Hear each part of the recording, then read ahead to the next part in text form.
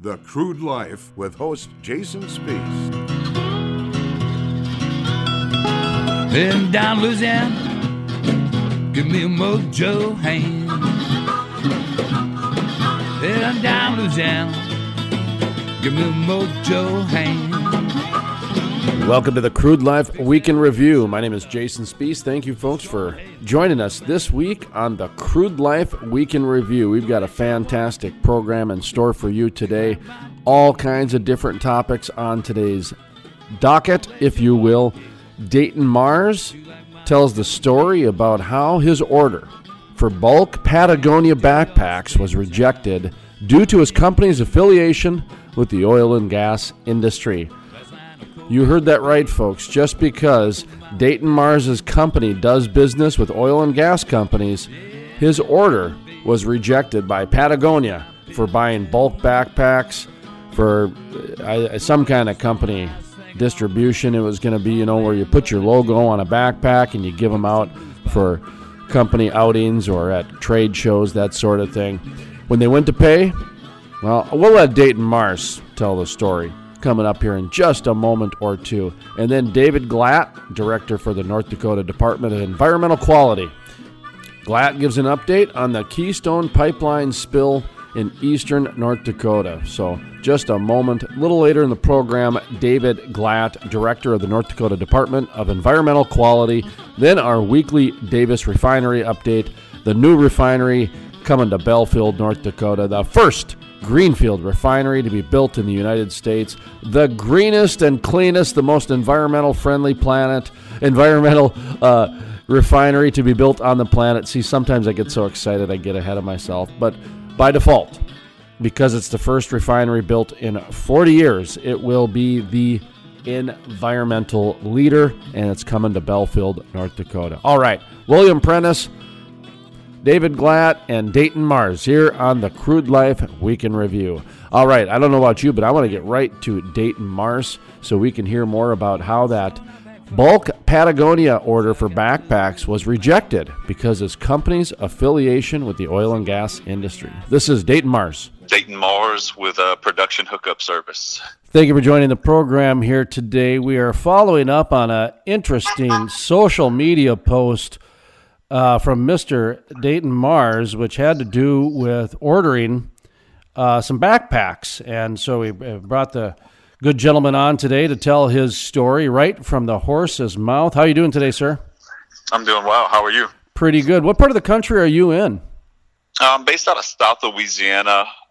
We service the Gulf area and a lot of South Texas and West Texas oil patch.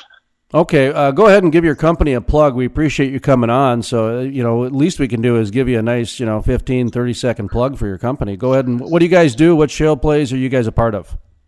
So we're a fabrication company specializing in prefabricated equipment, mainly spool piping, pipe racks, manifolds, production packages, any type of water transfer skid, oil transfer skid, things of that nature.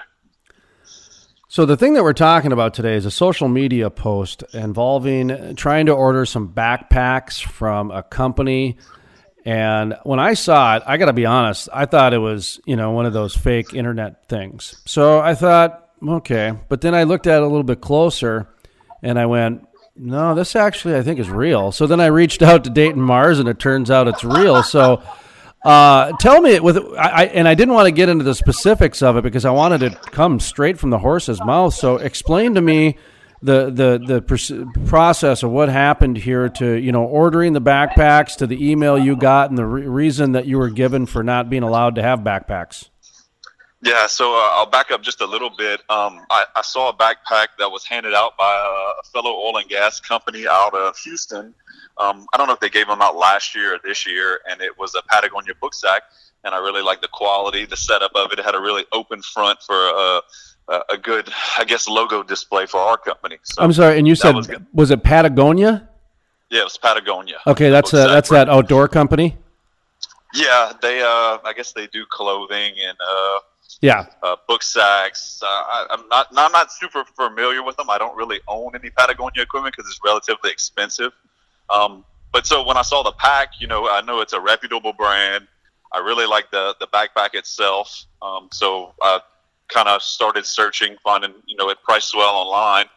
And directly from Patagonia, I couldn't order the quantity that I needed without going through their, corporate site. So I found a third-party online retailer that had the quantity that I needed in stock, which was, I think it was roughly 40 or 45 backpacks that I was going to buy. So I placed the order, and it was just shy of $5,000. And I got a notification about 2 hours later that my order and any future orders to Patagonia would be canceled. I used a company credit card. I didn't put that I was going to be logoing the backpacks or anything. So I don't know where they got the suspicion from to actually cancel the order or tie me to oil and gas, other than it was a company credit card that had production hookup service on it. So that's kind of how that all unfolded. So they declined the business because you feel you were part of the energy industry? Yeah. So, they specified that in the email that Patagonia does not, I don't know if it wasn't support. I forget the lingo they used, but pretty much that because I was associated with oil and gas and they had taken a hard stance against that they would not fulfill the order. Oh, so they actually did say it right in the email that, hey, listen, we're taking a stance against fossil fuels, and we're not going to support. Well, I guess I'm a little confused here because you said it was a backpack, right? Yeah, it was a backpack. So I guess they saw that it was a company card with production hookup service on it, and in the email they specify that they do not sell to oil and gas related companies. So I guess they took it upon themselves to maybe follow up when they saw the company name or the company card name and the quantities purchased. They took it upon themselves to, I guess, back check or do some research on our company and found out we were oil and gas and then cancel the order from there. We must honor our vendor contract with Patagonia, and we are required to put limits in place if we suspect products are being sold to companies in the oil and gas business. Wow, it just says it. There it is, black and white, right there in your email. Yep. So I wasn't aware of that. So after that happened, I Googled obviously Patagonia oil and gas, and you can see where they took a hard stance. Maybe it was a few years back that I wasn't aware of. So I really didn't make the post out of spite or anything like that. I just wanted to let my network, which is oil and gas, know that Patagonia took this stance. So it wasn't a call for a boycott or tell somebody to go burn their clothes. Obviously, if you like the brand, then go with it. But just letting everybody know that they don't support our calls on the other end. So to listen to the full-length interview with Dayton Mars or to check out other exclusive interviews, visit thecrudelife.com. That's thecrudelife.com. While you're there, be sure to click on our social media tab and check out our other features. Our social media with the YouTubes, the Twitters, even the Facebooks. We've got about 350,000 followers within our network, and we love it if you joined us and be part of our ever-growing army of energy enthusiasts. My name is Jason Spees, and you're listening to the Crude Life Week in Review.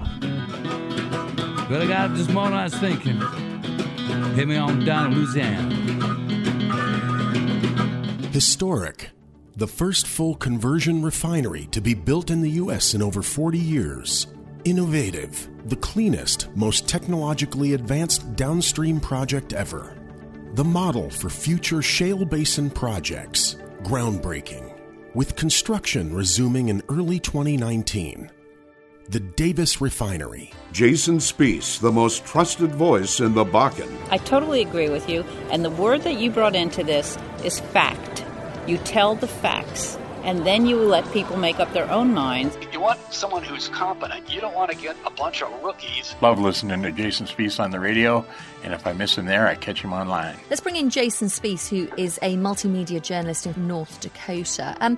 Jason, what's your thought on this? No one does an interview like Jason Spees. Make energy great again. Yes, that is the hat for the energy industry, folks. Wear it proudly. Show your support for the nation's energy industry with this attention-grabbing fashion declaration. Make energy great again. Pick up the only hat for the energy industry. Make energy great again. Visit keepenergygreat.com. That's keepenergygreat.com.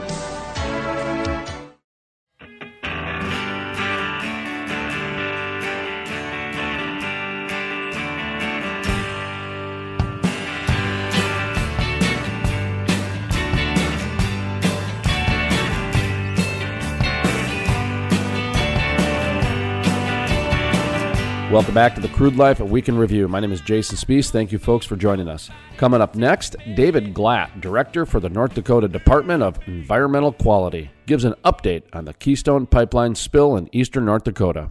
Appreciate you joining the program here today. Talking today about an update of the recent spill in North Dakota. The Keystone pipeline spill is what the headlines read. If we could maybe just get, an update and an overview kind of spliced into one from when your office was notified to where we're at today. Sure. Yeah, we were notified the evening of the 29th of October, in the evening about 11:30, that a pipeline break had occurred with TC Energy Pipeline in Walsh County. The next day, we had people on the ground evaluating the spill and did identify an area of contamination where the oil had stained the ground, and it appeared to be a pipeline break. The company, the night before, had initiated shutdown practices for the pipeline, and so by the time we got to the site, the pipeline had been shut down, and we were already moving into containment and remediation actions. Since that time, several things have happened. Like I said, the area was contained to pretty much the area of impact on the surface soils. There is a wetland, a shallow wetland there that had some impact. All that water drainage was contained, and we moved into looking at what caused the release. The company was mobilizing to excavate that area of pipeline. The federal agency PHMSA has regulatory authority to oversee that, and so they oversaw the actual excavation, exposing of the corrupted pipeline area, removing that pipeline splice, and putting in a new portion of pipeline before they could begin operations. And that took all about a week to 10 days to make that happen. Since that time, we've had additional soil borings taken out there to better delineate the area of extent. And as we go through this step-by-step process, we gain more information on what the extent of contamination is, how bad the impact is to the environment, and what steps we should be taking differently than we are today. In that process, we continue to update or improve our estimates. With better data, you get better estimates. And that's why we're showing that initially we had an area of about 1,500 feet by 15 feet impact, about a half acre, and now we're indicating about a little over 4.5 acres of impact. The spill hasn't increased, it's just our estimates have gotten more accurate. The company is now excavating contaminated soil.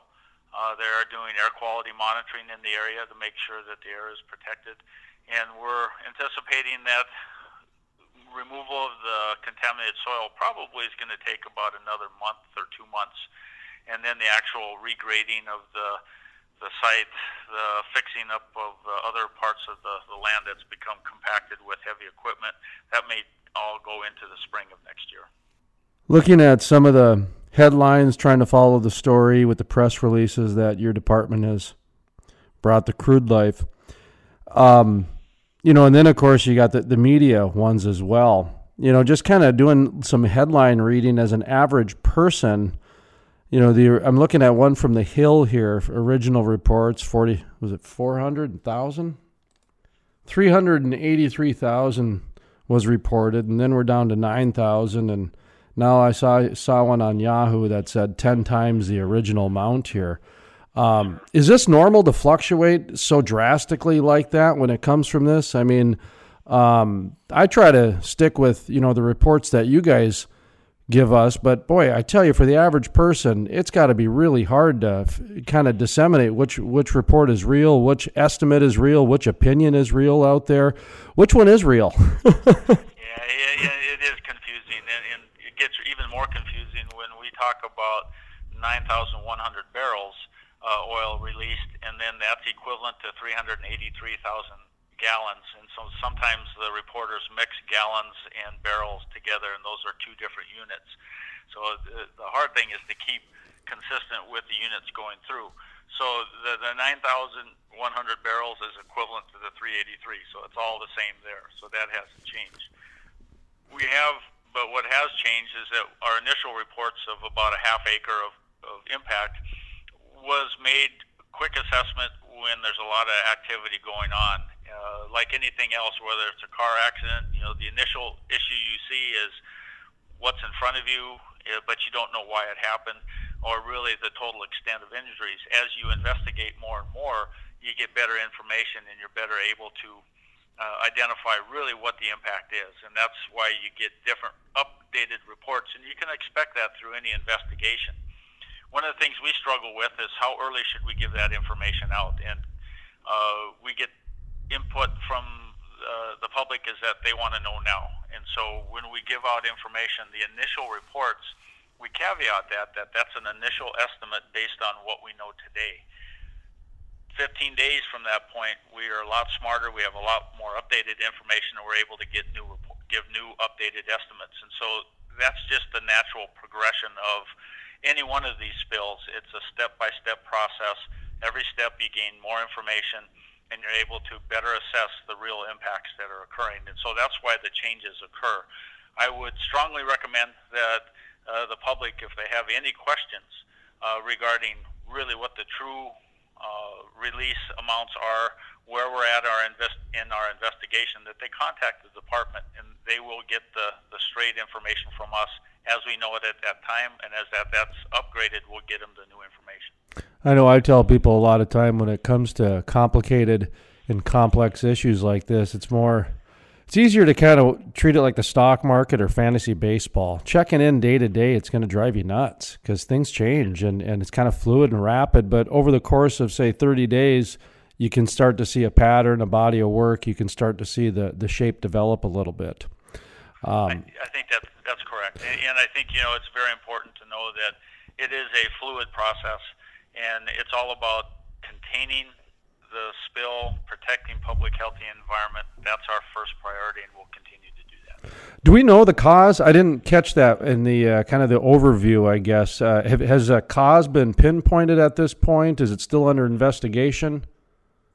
The federal agency, PHMSA, and they're the pipeline authority, they did get that section of pipe that failed. They take it to their national headquarters, and they do a very detailed analysis on, the metal and the pipe, the welds, and everything else. And once they conclude that study, then they'll provide a report to identify what was the result or what caused the release. At this point in time, all we know is that there was a piece of pipeline that failed, but we don't know what caused it at this point. You mentioned earlier about a shallow water impact to the land type of a thing. And then is there a ranking for that? Is it minimal? Is there reclamation done? Is it what define that a little more if you wouldn't mind?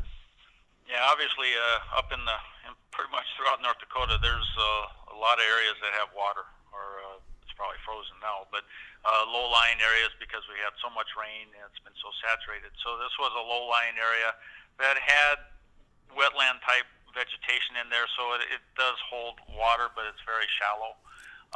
So we classified that as, water-saturated soils or potential wetland. So there was a little impact there. They're going to be able to remediate that, get rid of the contamination, and put in clean material, and so it can reestablish itself in the future. Have you guys been able to compare any of the similarities with the Tioga spill? That's the other one that made national news. With this, I'm pretty sure there's probably some similarities, but at the same time, I'm sure there's a lot of differences as well. Yeah, every one of these sites is different. They have their different characteristics based on where they're at, soil types, time of year. In this case, the Tesoro pipeline break up in Tioga was a pretty extensive spill. They chose a remediation to look at digging up soil. They found out because of the crude type, Bakken is a little lighter, and so it migrates faster.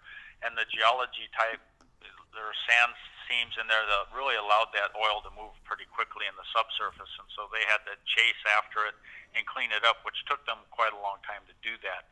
Mr. David Glatt, I'm going to ask you to hold that thought for just a second or two. We're going to take a brief pause. When we come back, we'll continue conversation with David Glott, the Director for the North Dakota Department of Environmental Quality, on an update with the Keystone pipeline spill in eastern North Dakota. My name is Jason Spiess, and you're listening to the Crude Life Week in Review.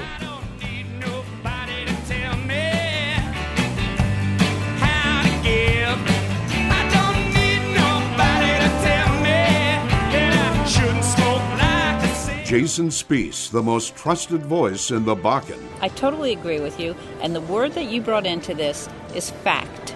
You tell the facts, and then you let people make up their own minds. You want someone who's competent. You don't want to get a bunch of rookies. Love listening to Jason Spiess on the radio, and if I miss him there, I catch him online. Let's bring in Jason Spiess, who is a multimedia journalist in North Dakota. Jason, what's your thought on this? No one does an interview like Jason Spiess. Historic. The first full conversion refinery to be built in the U.S. in over 40 years. Innovative. The cleanest, most technologically advanced downstream project ever. The model for future shale basin projects. Groundbreaking. With construction resuming in early 2019. The Davis Refinery. Make energy great again. Yes, that is the hat for the energy industry, folks. Wear it proudly. Show your support for the nation's energy industry with this attention-grabbing fashion declaration. Make energy great again. Pick up the only hat for the energy industry. Make energy great again. Visit keepenergygreat.com. That's keepenergygreat.com. A 1, 2. Down in the Delta, where there is shelter, no helter-skelter, no blues around. I'm on my way now, most any day now, I'm Delta bound. Welcome back to the Crude Life Week in Review. My name is Jason Spiess. Thank you, folks, for joining us. Coming up next, we continue the conversation with David Glott, with the Director of the North Dakota Department of Environmental Quality, as he gives an update on the Keystone pipeline spill in eastern North Dakota. David Glott, Director for the North Dakota Department of Environmental Quality. Yeah, every one of these sites is different. They have their different characteristics based on where they're at, soil types, time of year. In this case, the Tesoro pipeline break up in Tioga was a pretty extensive spill. They chose a remediation to look at digging up soil. They found out because of the crude type, Bakken is a little lighter, and so it migrates faster. And the geology type, there are sand seams in there that really allowed that oil to move pretty quickly in the subsurface. And so they had to chase after it and clean it up, which took them quite a long time to do that. In this case, we're dealing with a different type of crude, the tar sands crude, which is a lot thicker, moves a lot slower. It was spilled in the time of year when it was really cold, so oil doesn't move too fast. Plus, the soil types there are really thick up in the valley with heavy clay types, so it was pretty much contained right to the pipeline. They also had a monitoring system that detected the release and was able to shut down the pipeline in a very short period of time, so that minimized the impact. So we're feeling that it's tough to compare site to site because of all the different variables, but this one up in Walsh County was a lot smaller in scope due to the location and the soil types and the type of crude oil. So we're hopeful to clean that up in a lot shorter period of time. Say, I know you weren't prepared for the Tioga spill, but I heard through the truckers and the cafes that they're about cleaned up there. They're on crop reclamation, remediation at this point. Is that? Do you know the latest on that? Yep. Actually, I just talked to one of the soil scientists that was involved in restoring that area, and they have finished their remediation as far as cleanup of the contaminated area. They have reestablished the ground level, and they did have a crop this year. I have not talked to the landowners directly, but through other individuals, they indicate that they were pleased with the results this year. It's just the first year, and then moving into next year, hopefully we have a good cropping season for all farmers, but we'll have to see how the soil produces, what type of yields we get off that land, and we're hopeful for really good news. But it's tracking in the right direction. A lot of the media, a lot of the money, a lot of the resources have gone into prevention with innovation, with smart pigs and a lot of different sensors. Was there prevention is going to come up? Has that been discussed in terms of did something fail? Was there something not up to code? Just talk to me on the prevention side. Have you guys had a meeting on that yet? I guess to find out how this happened.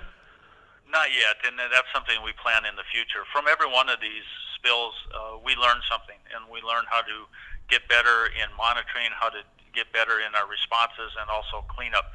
We plan to sit down with the company, go through all their data from their monitoring system. What was the thresholds for the alarms? How did they respond?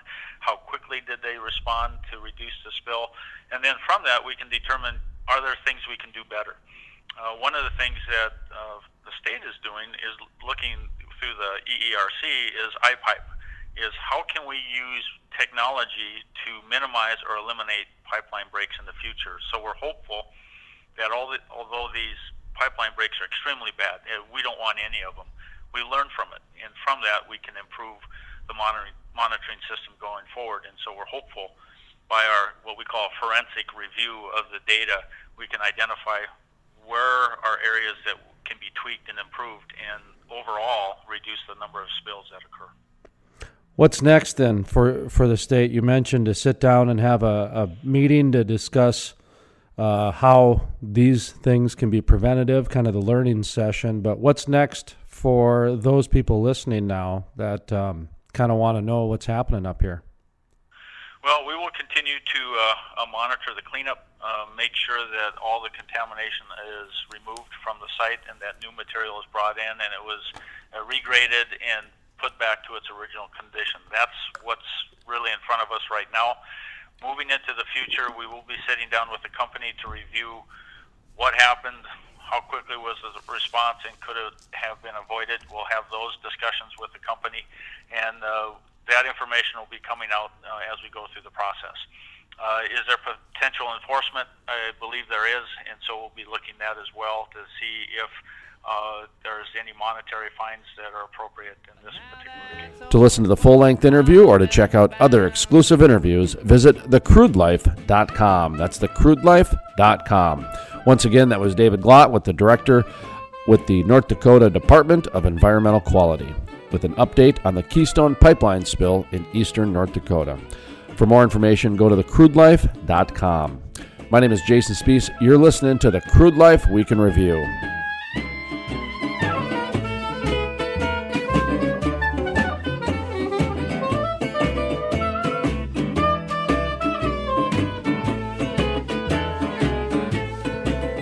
Every time I close my eyes, I seem to see Louisiana. I can hear them folks down there singing in that free and easy manner. I've been a rover, but now that's over, I'm Delta bound. I've been a rover. Historic. The first full conversion refinery to be built in the U.S. in over 40 years. Innovative. The cleanest, most technologically advanced downstream project ever. The model for future shale basin projects. Groundbreaking. With construction resuming in early 2019. The Davis Refinery. Johnny Green, deep in the heart of the forest for the past 30 days. Picking up litter, making Johnny Green's mind fitter. And since day one, Johnny Green's goal, Johnny Green's dream, Johnny Green's everything, has been to be the Earth's champion, to be the Earth Protection Alliance's top environmentalist, to be the number one and only sanctioned by the EPA. Above all that desire to be the champ was the privilege to represent the people, the privilege to learn real passion, and the privilege to yearn for Mama Earth. Well, Johnny Green will plant 10,000 more trees if that's what it takes to keep this championship belt. Johnny Green will recycle another 1 million cans if that's what it takes for Johnny Green to be the Earth's champion. Johnny Green will stand up to the biggest and baddest eco-bullies around. The purveyors of paranoia, if that's what it takes for Johnny Green to have the 15 pounds of eco-authority. Oh, Lord, mama, it doesn't get any better than that. It doesn't get any better than that. Representing the people, getting the power of the people to be the Earth's champion, it's been a long journey.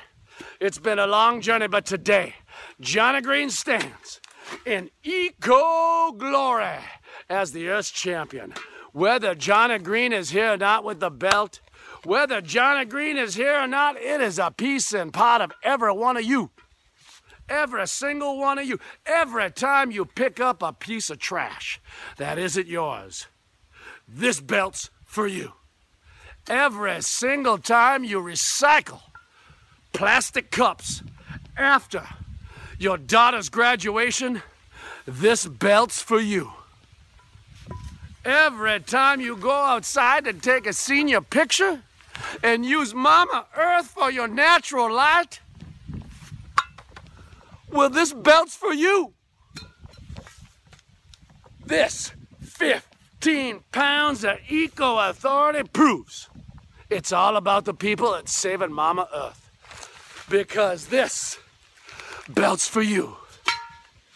This championship belt proves once again that Johnny Green, the greatest environmentalist on Earth, will stand up to the eco-bullies and the purveyors of paranoia and recycle all that negative energy and turn it into positive energy for the people and the eco-enthusiasts and all the little greeniacs. Johnny Green knows who loves Mama Earth, and Johnny Green knows you purveyors of paranoia pull on the heartstrings and pander your way all the way to eco-profit land. Johnny Green, the greatest environmentalist on Earth, is a boot quaker of the eco-faker, a dream maker and a big old hairy salt and pepper shaker. Johnny Green is salt and pepper of the earth. At the end of the day, Johnny Green knows the purveyors of paranoia and the eco-elites are gonna know who the greatest environmentalist on Earth is.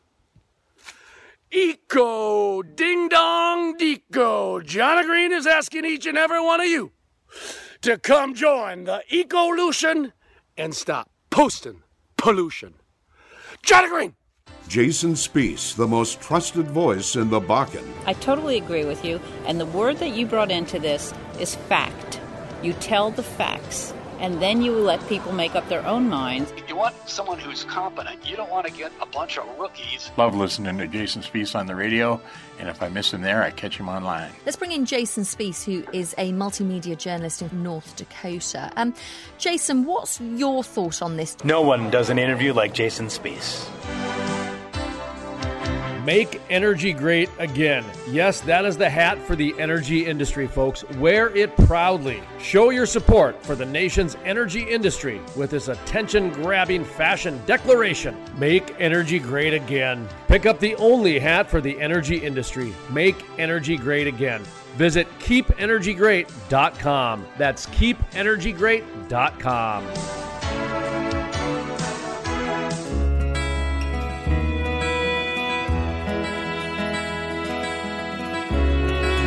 Welcome back to the Crude Life Week in Review. My name is Jason Spiess. Thank you, folks, for joining us. Coming up next, we have our weekly Davis Refinery update. The Davis Refinery coming to Belfield, North Dakota, the first greenfield refinery to be built in the United States in the past 50 years, and it's coming to the Bakken, Belfield, North Dakota, just a little bit west of Dickinson, North Dakota on I-94, the interstate. Of course, you've got rail, interstate, all kinds of arteries that'll be connected to the Belfield Davis Refinery, if you will, in the Bakken. Well, anyway, let's get to William Prentice, the CEO of Meridian Energy Group, with our weekly Davis Refinery update. This is William Prentice, the CEO of Meridian Energy Group.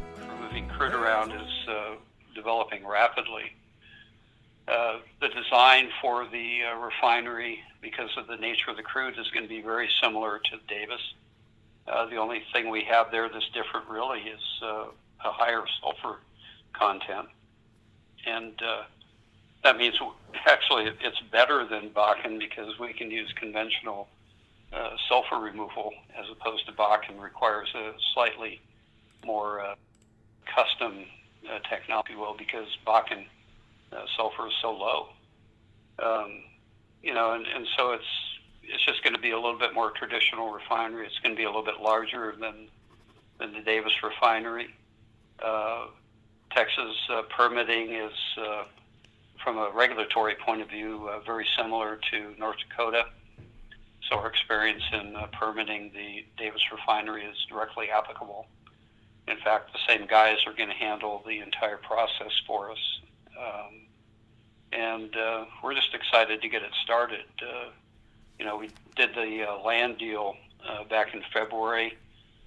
We've been collecting information, and we're just about ready to start soils and geology work there, and then we'll be starting the permit process very quickly.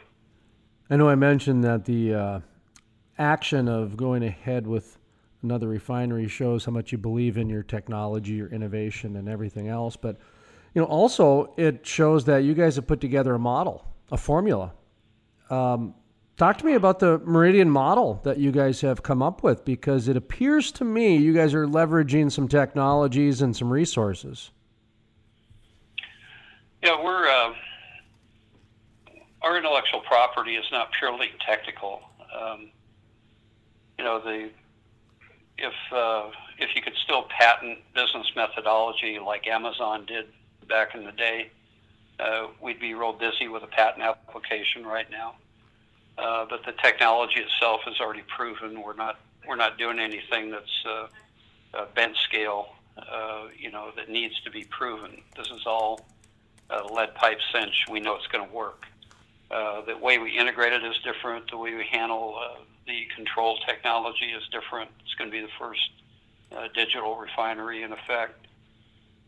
So it embraces everything that's evolved over the last couple of decades on information technology. And we find that combination requires very little tweaking when we move from one shale basin to another. And so therefore it's not a perfect cookie cutter, but it's close enough for us, and we're going to take it elsewhere. The Walton Station site is done. We're starting all the work necessary to move the permitting forward. We have a third location that we're inciting on right now in the Oklahoma frame of reference. I won't be more specific than that, but that'll be our third location. And then we'll branch out from there. As I mentioned earlier, there's some international interest which we could handle through joint ventures and other relationships. That's getting way down the road. We want to get Davis built and Walton Station permitted before we start worrying too much about the distant future. A third location, international interest, that's what we call in the business a tease. So we'll have to keep Mr. William Prentice on our speed dial to make sure we know what's happening down the path, because that's where I see you guys going too, is international with this. It doesn't surprise me at all that you're already getting entertained, if you will, about some international refineries and interests, etc. So any final thoughts, anything we left out, anything you might want to reiterate, anything that you have as a extra message or a chili recipe, anything like that for today? You know me, I like to give guests the final word, so the question's not framed by the host. I had a bowl of wild boar chili the other day, and I wish I had the recipe for it. It was great. I'm waiting for the person to actually take me up on that, because I throw that out there as a joke every now and then, but I'm expecting one little smart guy is going to come forward and say, I've got a great jambalaya recipe that'll knock your socks off. Anyway. I'll tell you what, I'll find out how to make wild boar chili before we talk next time. But, the one thing I might add is, people in North Dakota have been very patient with us. It's taken us a long time to get the permits. It seems like it's taken a long time for the refinery to get started. it's awfully hard if you're in North Dakota to see all of the work that's ongoing on Davis. It's all engineering and procurement related, and it's all happening in Houston right now. So I understand the impatience, and just want to apologize for that. There's going to be an increasing amount of activity at the site starting next year, because that's when we'll have foundation designs done, and we'll be ready to get those foundations started so that the modules can be installed as they're fabricated and shipped. We're eager to get the project built, and I think everybody that's helped us in North Dakota with this project, and they're not going to be sorry that they did. And that was William Prentice, the CEO of Meridian Energy Group. To listen to the full-length interview or to check out other exclusive interviews, visit thecrudelife.com. That's thecrudelife.com. While you're there, be sure to click on our social media tab. We've got the YouTubes, the Facebooks, even the Twitters, 350,000 followers in our network. We have the list of pages right there on the social media tab, thecrudelife.com. Be sure to pick up your Crude Life clothing as well. Keep calm and frack on. If you go to thecrudelife.com, you'll be able to see the pictures of people wearing the Crude Life clothing. Just click on that. It'll bring you right to our store, or just click on the store tab as well. Whichever, if you're like me, if you like the pictures on the menu, or if you like, I like the Chinese restaurants where you just name the letter and number. I'll take the L7, please. I'll take the G4, please. I don't mind that at all. Of course, at the Chinese restaurants, they also have pictures on them as well. So, all right, hey, that's going to wrap it up this week for the Crude Life Week in Review. Kind of went a little sideways there at the end, but that's okay. That's what happens when you're living the crude life. My name is Jason Spees. I'd like to thank David Glott from the North Dakota Department of Environmental Quality, Dayton Mars for telling the story about how his bulk Patagonia backpack order was rejected, and William Prentice, the CEO of Meridian Energy Group, with our weekly Davis refinery. Of course, all those interviews are available at thecrudelife.com. From the staff here at the Crude Life Week in Review, my name is Jason Spees, asking you to always remember, energy is more than an industry, it's a way of life. Falls on foreign ground, and I feel like going back to North Dakota. I'll take a job and find a wife and finally settle down. But right now I'm addicted to emotion and the freedom that my selfish solitude provides. And I'd hate to think that I'd become. Make energy great again. Yes, that is the hat for the energy industry, folks. Wear it proudly. Show your support for the nation's energy industry with this attention-grabbing fashion declaration. Make energy great again. Pick up the only hat for the energy industry. Make energy great again. Visit keepenergygreat.com. That's keepenergygreat.com. Historic. The first full conversion refinery to be built in the U.S. in over 40 years. Innovative. The cleanest, most technologically advanced downstream project ever. The model for future shale basin projects. Groundbreaking. With construction resuming in early 2019. The Davis Refinery.